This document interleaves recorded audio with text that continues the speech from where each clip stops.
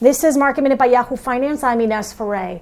Some movers in after hours, with streaming giant Netflix under pressure after subscriber additions for the third quarter came in below street estimates, with the company adding 2.2 million subscribers. The street had been expecting an addition of 3 million subscribers during the third quarter. However, revenue did come in as a beat, coming in at $6.4 billion. The street had been expecting revenue of $6.3 billion for its latest quarter.